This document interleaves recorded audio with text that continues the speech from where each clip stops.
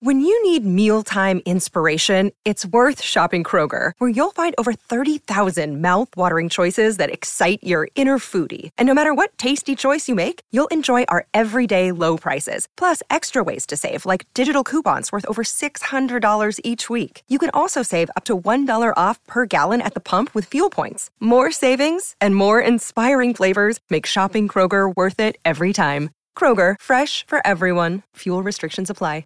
The following podcast contains explicit language. Hello and welcome to Whistle Stop, a podcast of campaign curiosities. I'm John Dickerson of Face the Nation.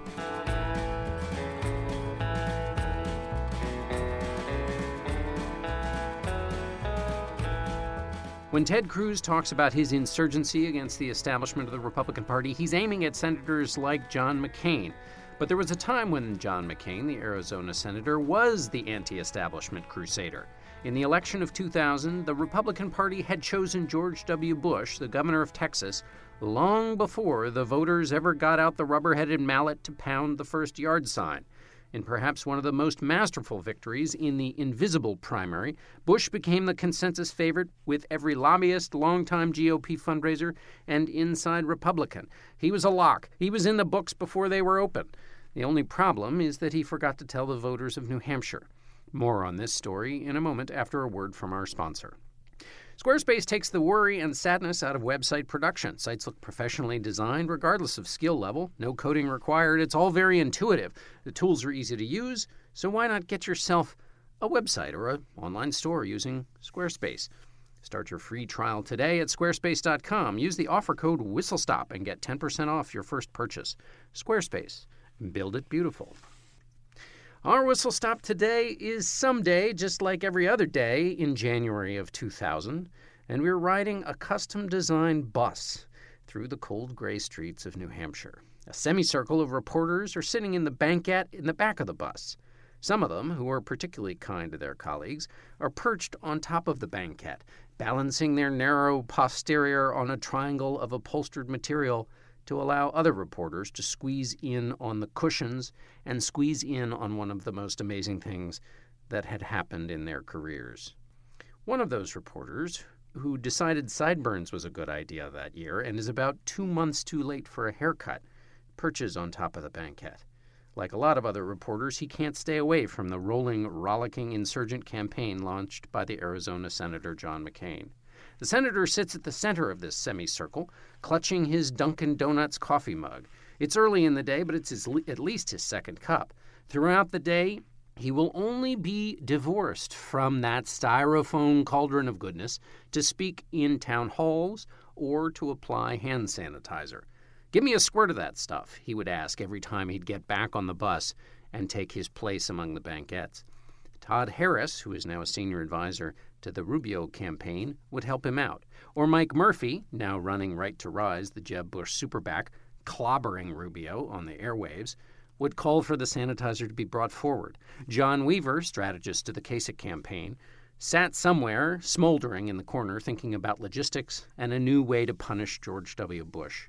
When McCain was handed the hand sanitizer, he was awkward with it, because his arms, broken in the plane crash that made the young naval aviator a prisoner of war in 1967, were set by prison doctors who didn't care about him. It's one of the many visible remnants of his ordeal. So he does his best to rub his hands together with the hand sanitizer. The reporters were there on the bus, dubbed the Straight Talk Express because it was one of the most entertaining shows in politics. A mischief-maker senator who seemed to have an inexhaustible share of stories and jokes and opinions, and who would talk about anything that anyone asked him. It seemed like a relic of a time that maybe never even existed. John McCain's 2000 campaign was a historic moment, not just for the rags-to-riches political story of a long-shot insurgent taking on the establishment. It was the last gasp of a pre-internet age without tweeting, instantaneous blogging, where a candidate could offer some semblance of their actual self on the campaign trail without being plunged into instantaneous controversy by a constantly needy machine of fresh hot takes, partisanship, and permanent warfare that's all required to keep the money clicks and adrenaline flowing. At almost every stop, McCain would close his speech by saying, "I'm going to tell you something. I may have said some things here today that maybe you don't agree with, and I might have said some things that you hopefully agree with. but I will always tell you the truth. This always got a standing ovation. It was a simple promise not to lie. Remember, Jimmy Carter had made that promise in 1976. It shouldn't have been such a crowd pleaser, but after the Clinton years, where the president seemed to lie a lot, this was a tonic to Republican audiences. But it was also a balm to independents and even some Democrats. When politicians opened their mouths, they seemed only to be able to mint bubbling bromides one after another. They produced bilious clouds of nonsense, and McCain said things that he believed. It was not a precursor to the fight against political correctness that we see in 2016, though McCain could himself tell juvenile jokes that were not politically correct. But when he did, he knew they were out of bounds, and he was sheepish about them and embarrassed for being such a jerk. The kinds of truths McCain was trying to tell was an effort to talk about the politics of the moment, the scam at the center of it. His signature campaign issue was campaign finance reform. He railed against the corrupting influence of big money. No matter what the issue, healthcare, taxes, defense, he said the will of the people had been thwarted by the outside influence of campaign donors who shaped the playing field. It was a message not that different from the one we hear from Bernie Sanders. Why was McCain different than other candidates? Politicians promise they'll keep their word, but McCain was the living embodiment of it. It was a combination of promise, but with the steel of having actually endured something where he had to keep his word. For 4 years, he served at a POW, staying true to a code, refusing to jump the line to get early release. But this wasn't a purity campaign. What made McCain's moment so fascinating were its flaws. McCain's anti-posturing was itself a posture. Still, if all politics is a show, this was a show that touched an eternal truth for which there was a yearning. It was a truth at the center of it that got McCain through his inconsistencies. The times when McCain himself would spin out of his shoes, despite the fact that he often said that spinning was lying. He was encased in a plan to not act like a politician, but he knew that plan was itself artifice. So he was constantly trying to prove that he was on the level, only to be pulled back into the pursuit of his ambition, which required having to behave like a politician. It was the struggle of the imperfect, which is another way that the campaign was so authentic.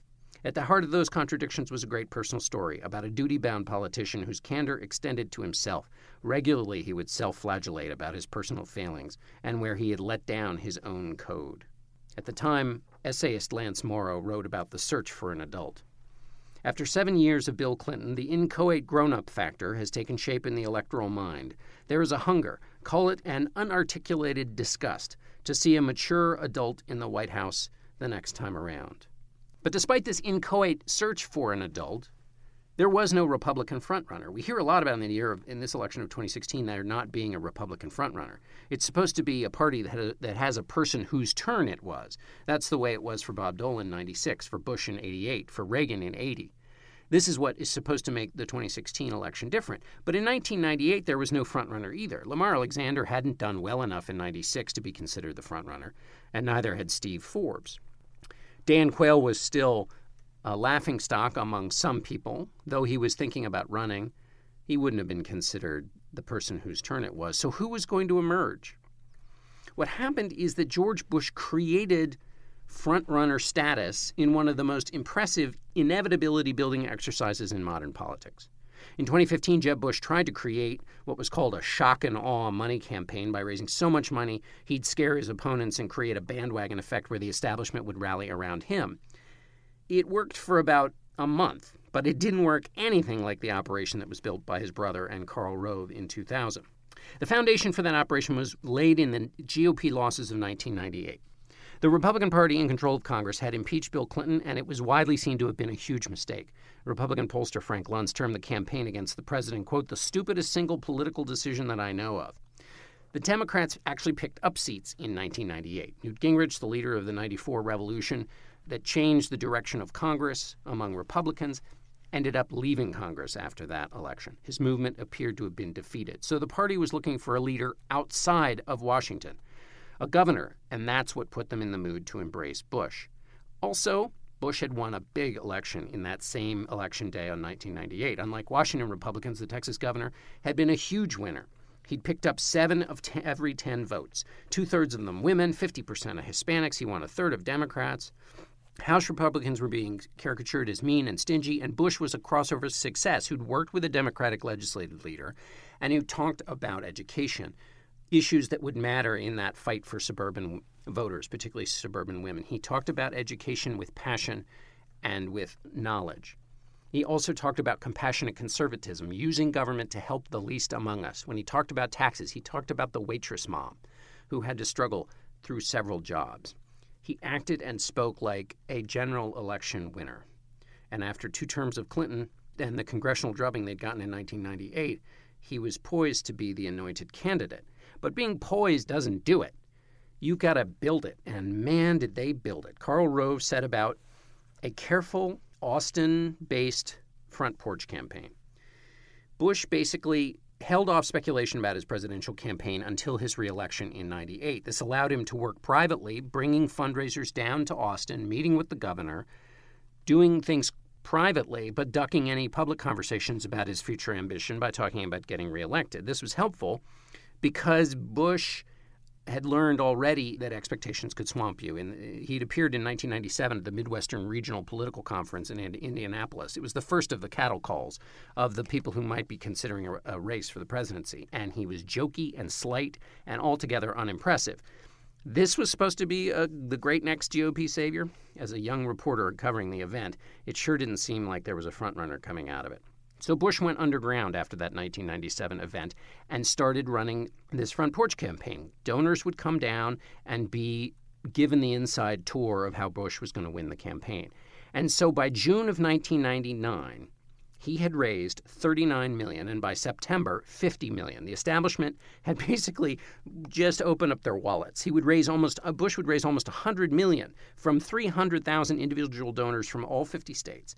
There were 246 pioneers who had all pledged to raise $100,000 by bundling contributions from their friends who'd written $1,000 checks.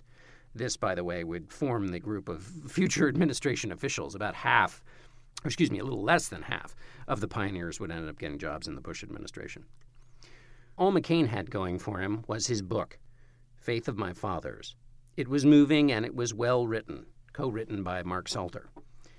It told the story of his grandfather and great-grandfather, both naval war heroes, and of McCain's POW experience, which was full of moving war stories of heroism. The entire operation on the campaign trail, where McCain would go and sign books everywhere and people would bring the books and hold them up at his rallies, seemed like a redemption of the Vietnam War for a new generation. It was as if McCain was building a bridge between his book and Tom Brokaw's book, The Greatest Generation. While other politicians were telling stories about legislation and voters were trying to follow rabbit hole debates about ideological purities that were being debated among the candidates, McCain was telling stories about heroism and death and codes of honor. Other politicians tried to confect attributes of heroism and bring them upon themselves. The McCain campaign had this stuff in its bones. The locus of McCain's insurgent campaign, when he was at single digits in the polls, was his bus called the Straight Talk Express. He drove it through New Hampshire and South Carolina. I first caught up with it in August of 1999 when it was 105 degrees in Charleston, South Carolina. I'd packed my normal clothes, but this was not a day for that. I bought a shirt in the gift shop, and halfway through McCain's town hall, the first I ever attended, sweated completely through that blue shirt. What made the Straight Talk Express so different was the level of access. McCain was always on, and he was always talking. More than once, friends and former POWs I talked to would say that McCain sounded like he was making up for the time that he'd been in solitary confinement.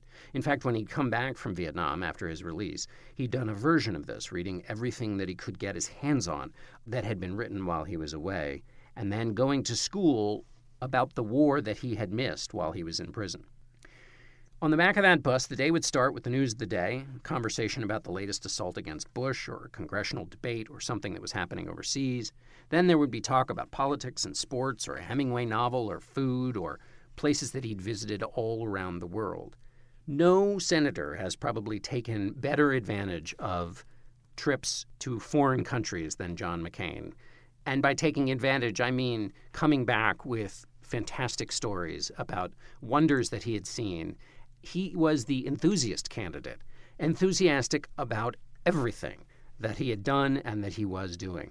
The conversation would last long enough to take us to the next town hall or speech where something weird would happen, and that would fuel the conversation for the next 100 miles or so the bus would travel.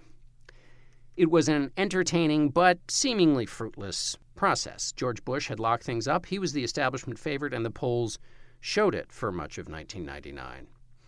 And that's why the Bush campaign had their man on lockdown, worried that one of his malapropisms would make him seem unprepared for the presidency. McCain's plan, of course, was the opposite, allowing the candidate to flap his gums so carelessly that slips ceased to be newsworthy. There would be times that McCain would keep going even after he'd fatigued all the reporters sitting around him, and sometimes he would just, in silence, as if he couldn't endure the silence, he would just say, "Okay, what else?"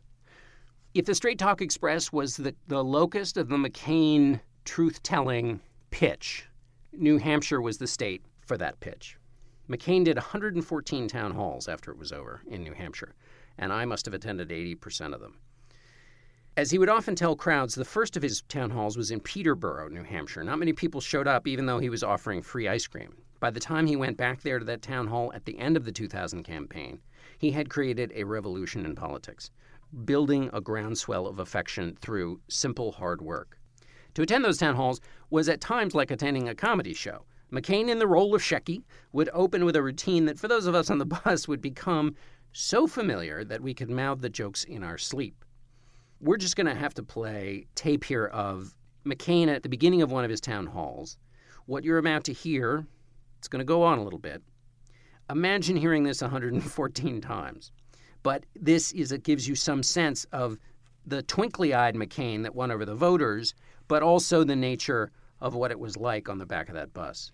I want to thank you for being here. I want to mention to you that the town hall attendance that we've been having is quite phenomenal. I'm very impressed and very grateful, and thank all of you for being here. Anyone who wants to take a nap, go right ahead while we're waiting, okay? I was mentioning to one of the reporters that back in July, we had a town hall meeting at Peterborough. And we had it at the town hall, and we gave away free ice cream, and 40 people came. About 3 weeks ago, we had another town hall there, and 450 people came, and we don't even have to give away ice cream anymore. Back 6 months ago, they had a poll that showed that I was at 3% approval, and that poll had a 5% margin of error. So I could have conceivably started this campaign at -2. I want to thank all of you for being here tonight. I've had a wonderful experience. We had a good debate last night, by the way, and I enjoyed that. We've had a wonderful experience in this campaign. By the way, if there's a couple of people that are looking for seats, there's a couple of seats up front here. Please don't be embarrassed to come forward if you need to. In fact, after my speech, our cheerleaders will perform so that you will be invigorated by my speech. Thank you all for coming. Thank you very much. I want to tell you that I'm very pleased to have the opportunity again. I want to tell you the depths to which I have sunk in order to seek your support. One, I spoke to a West Point graduates dinner. Now, very few things that are more demeaning than that for a Naval Academy graduate, as you know. I've been to Dixville Notch not once but twice in search of those 29 registered voters to sew them up. And I'd like to tell you I had a great experience not only in Dixville Notch, but having all of this put into perspective for me. I know that many of you know that at Dixville Notch, at the Balsams there, lives a wonderful man who's now 101 years old named Mr. Tillotson, whose idea it was to have the vote at midnight and then the count. And he said that last election they had some 600 or 400 media people there to chronicle that counting of the 29 votes. But anyway, I went over to see Mr. Tillotson at his home. He came out, we sat there and talked, and he began to tell me about all of the all the presidential candidates that he had known over the years who have come to Dixville Notch for the same crass, base reason that I was there. And he said, he told me about Lyndon Johnson and Barry Goldwater and Morris Udall and all of these people. And I said, Mr. Tillotson, who is your favorite Republican presidential candidate? He said, Theodore Roosevelt. Now, if that doesn't give you a sense of perspective, nothing else will. We've had a great time. Second of all, I seek your sympathy because I'm from the state of Arizona. We have so little water there, the trees chase the dogs. Some blame this latest drought and lack of snow on me. I refuse to take responsibility for that. But here's our problem in Arizona. Barry Goldwater from Arizona ran for President of the United States. Morris Udall from Arizona ran for President of the United States. Bruce Babbitt from Arizona ran for President of the United States. Arizona may be the only state in America where mothers don't tell their children that someday they can grow up and be President of the United States. And I want to fix that. I think it's a terrible thing for mothers in Arizona.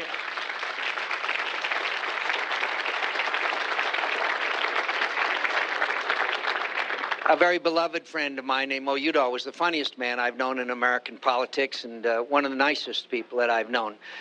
His famous trademark joke, I always tell, I've retold thousands of times, where he walked when he was running for president in 1976, and he walked into a barbershop in Manchester, New Hampshire, and he said, "Hi, I'm Morris Udall from Arizona, and I'm running for president of the United States." And the barber said, "Yeah, we were just laughing about that this morning."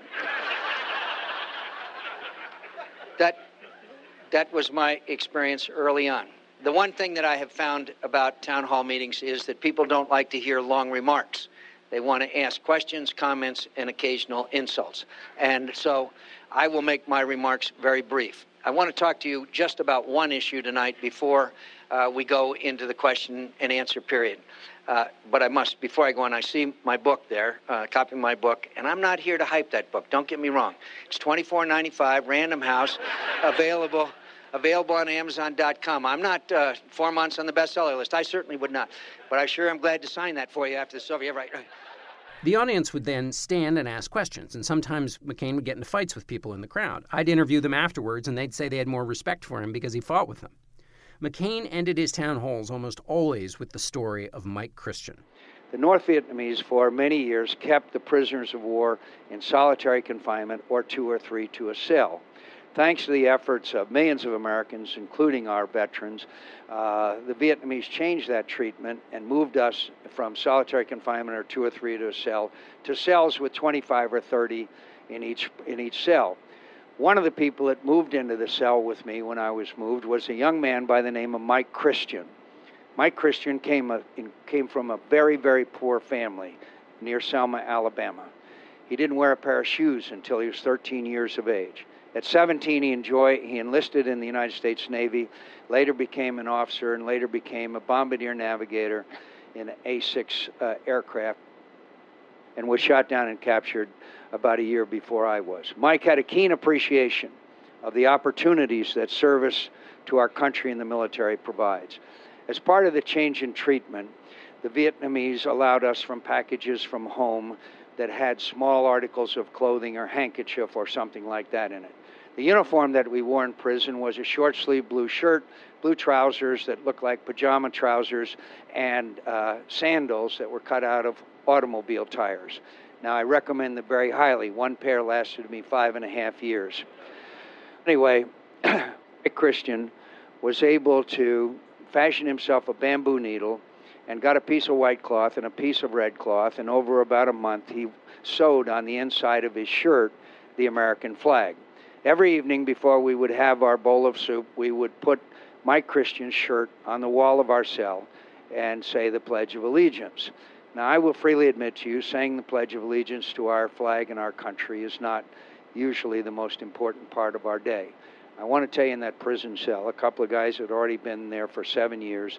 Pledging our allegiance to our flag and our country was indeed the most important part of our day. One day the Vietnamese came, searched our cell, found Mike Christian's shirt with a flag sewn inside of it, removed it. That evening they came back, opened the door of the cell, called for him to come out. He did. They closed the door of the cell, and for about the next hour they beat him very severely.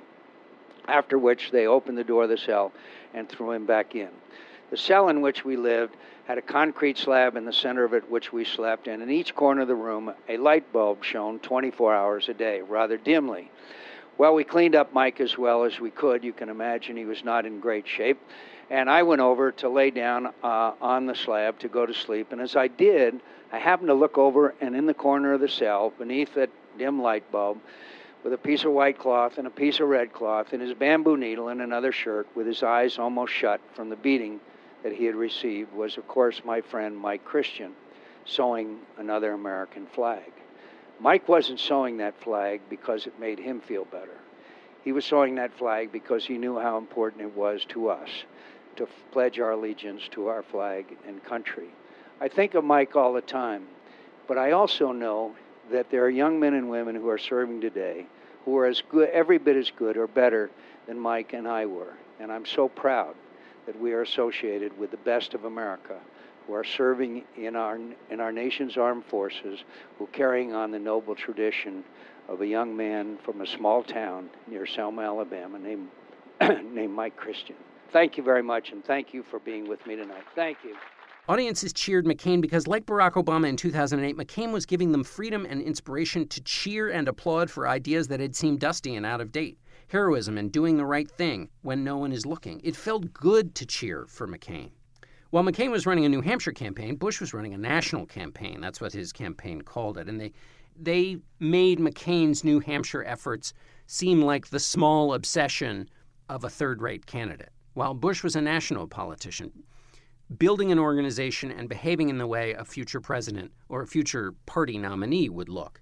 But this gave support to the impression that he was aloof and trying to coast to the nomination on his money and all of his establishment support.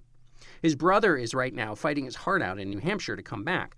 George W. Bush did not. He stayed away from the press largely, skipped the first Republican debates. Meanwhile, McCain's out there mixing it up with the people.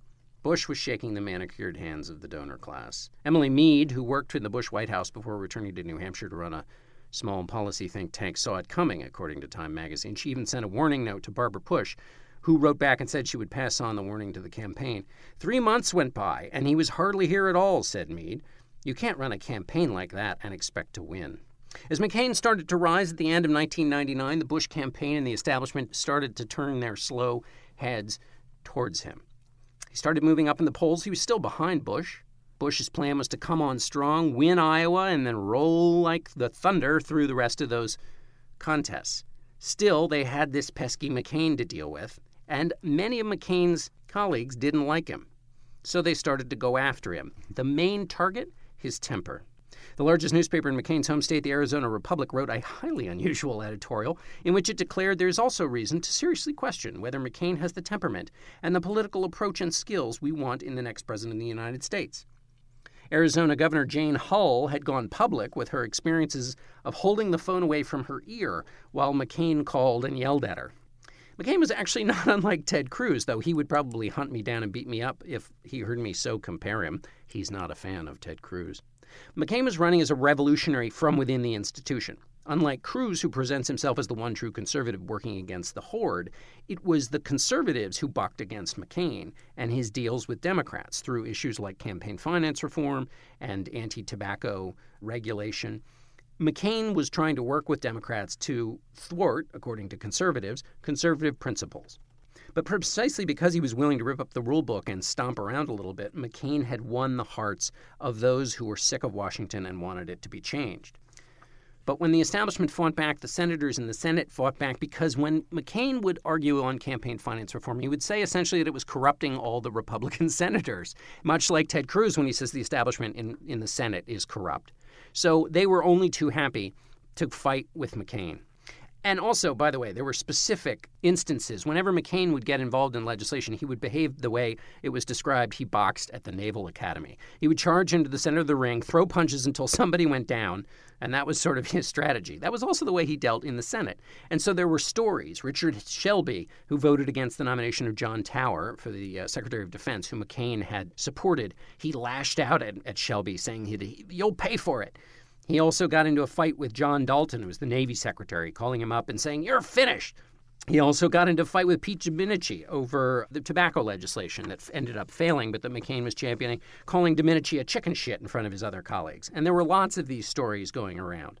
He seemed at times to have better relations with Democrats. He would often give Fritz Hollings, the ranking member on the Commerce Committee, the gavel when McCain, the chairman, would leave, would hand the gavel over to Hollings, which is a little irregular. Often you're supposed to give it to the next Republican in line.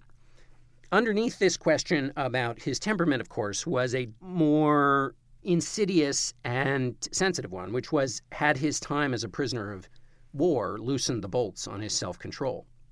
When it looked like he started to be a real threat to Bush's backers in the Senate started trying to goad McCain on the floor of the Senate.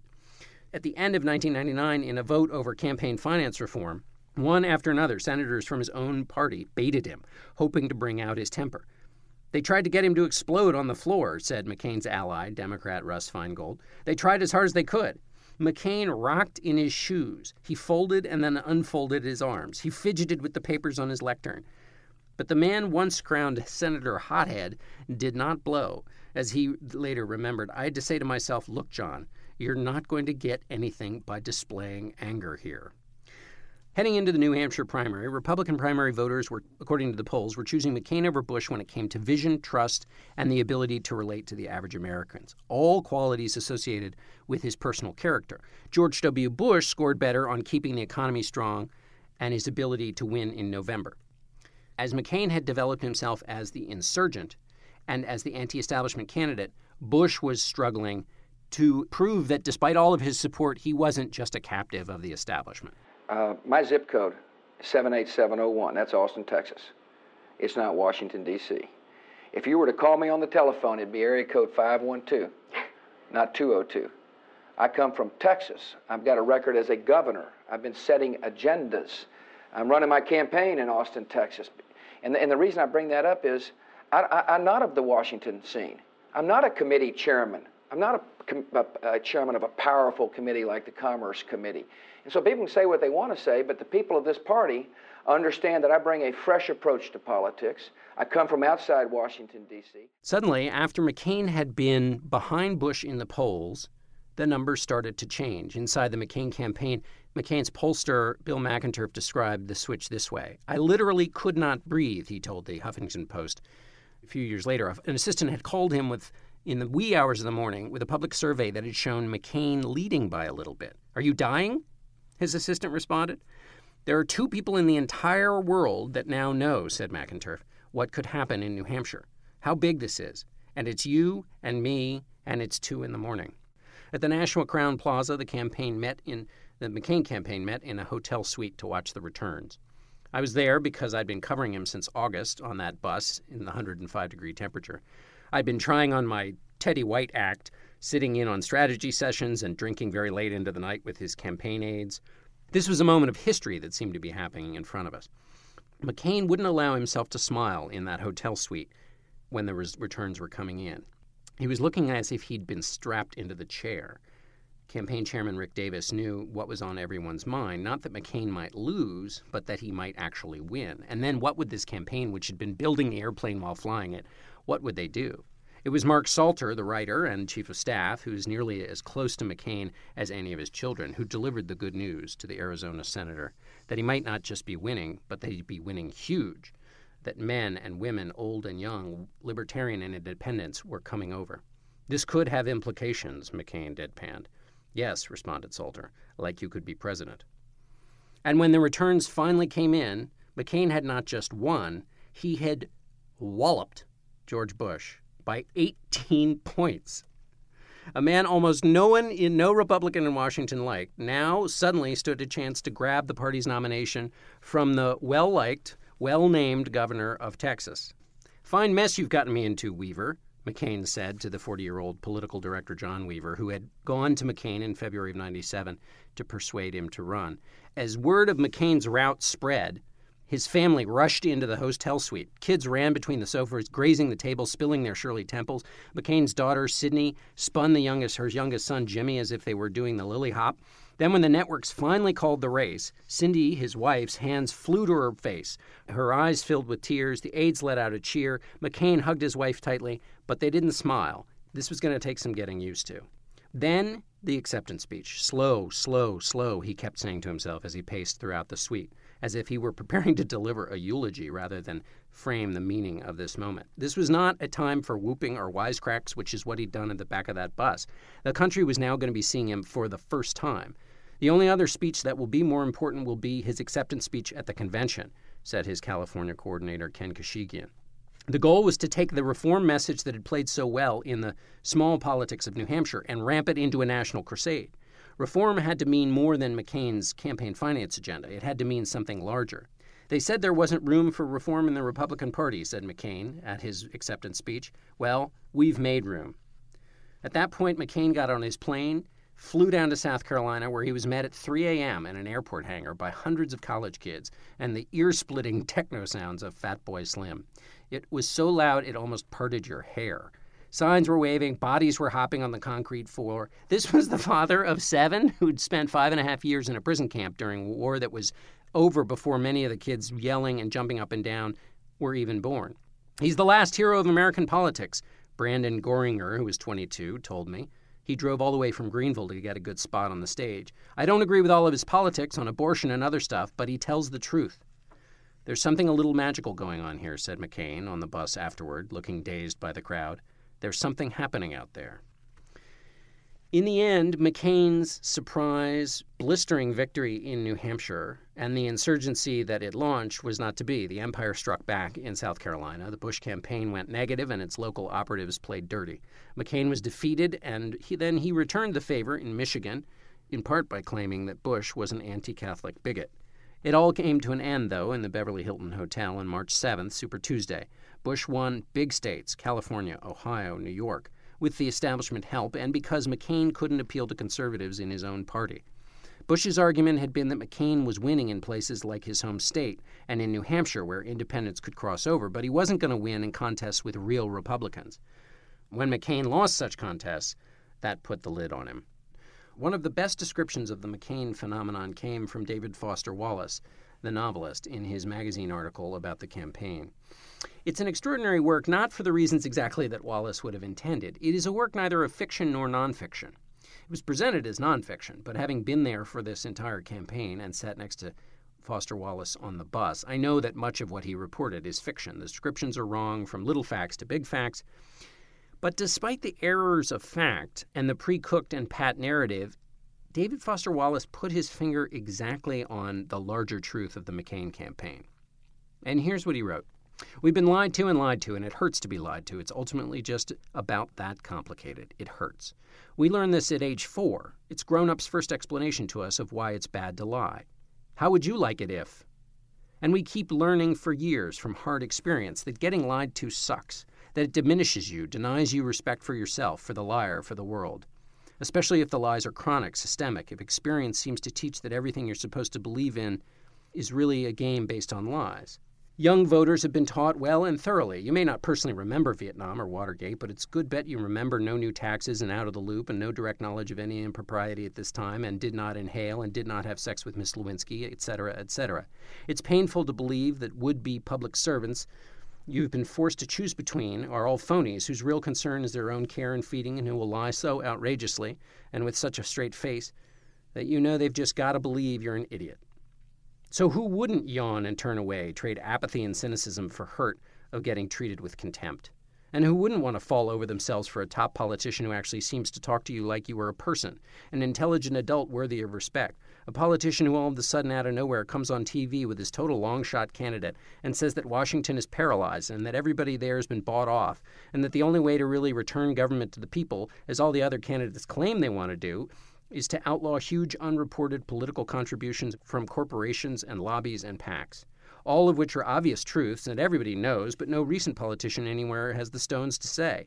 Who wouldn't cheer hearing stuff like this, especially from a guy we know chose to sit in a dark box for 4 years instead of violate a code? Even in AD 2000, who among us is so cynical that he doesn't have some good old corny American hope way down deep in his heart, lying dormant like a spinster's ardor, not dead, but just waiting for the right guy to give it to? That's what captivated voters about McCain in New Hampshire. He was running against a candidate who had locked up all the money, who'd played the inside game. And it was a campaign in a year when McCain said the inside game was fixed. And he was the one who was going to break it. His message and his candidacy were the same thing. He didn't just tell voters he was going to break up the inside money establishment game. He was going to show them how he could do it. And he did it in New Hampshire.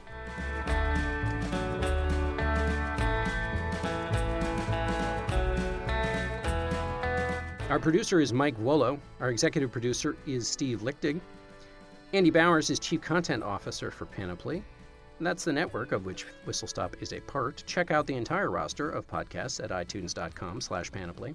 Our Whistle Stop Crackerjack researcher is Brian Rosenwald, who would hold 150 town halls if he were running for office in New Hampshire. Squarespace is our sponsor. Check out their free trial. Go to squarespace.com, use the offer code WhistleStop, and get 10% off your first purchase. Squarespace, build it beautiful. If you like what you've heard, send an email to whistlestop@slate.com, and or please leave a review on the iTunes store. That would be great. It helps us get noticed, and it encourages us in the wee hours of the morning when we're writing. That's it for Whistle Stop for this week. I'll be back in 2 weeks. Thanks for listening. I'm John Dickerson.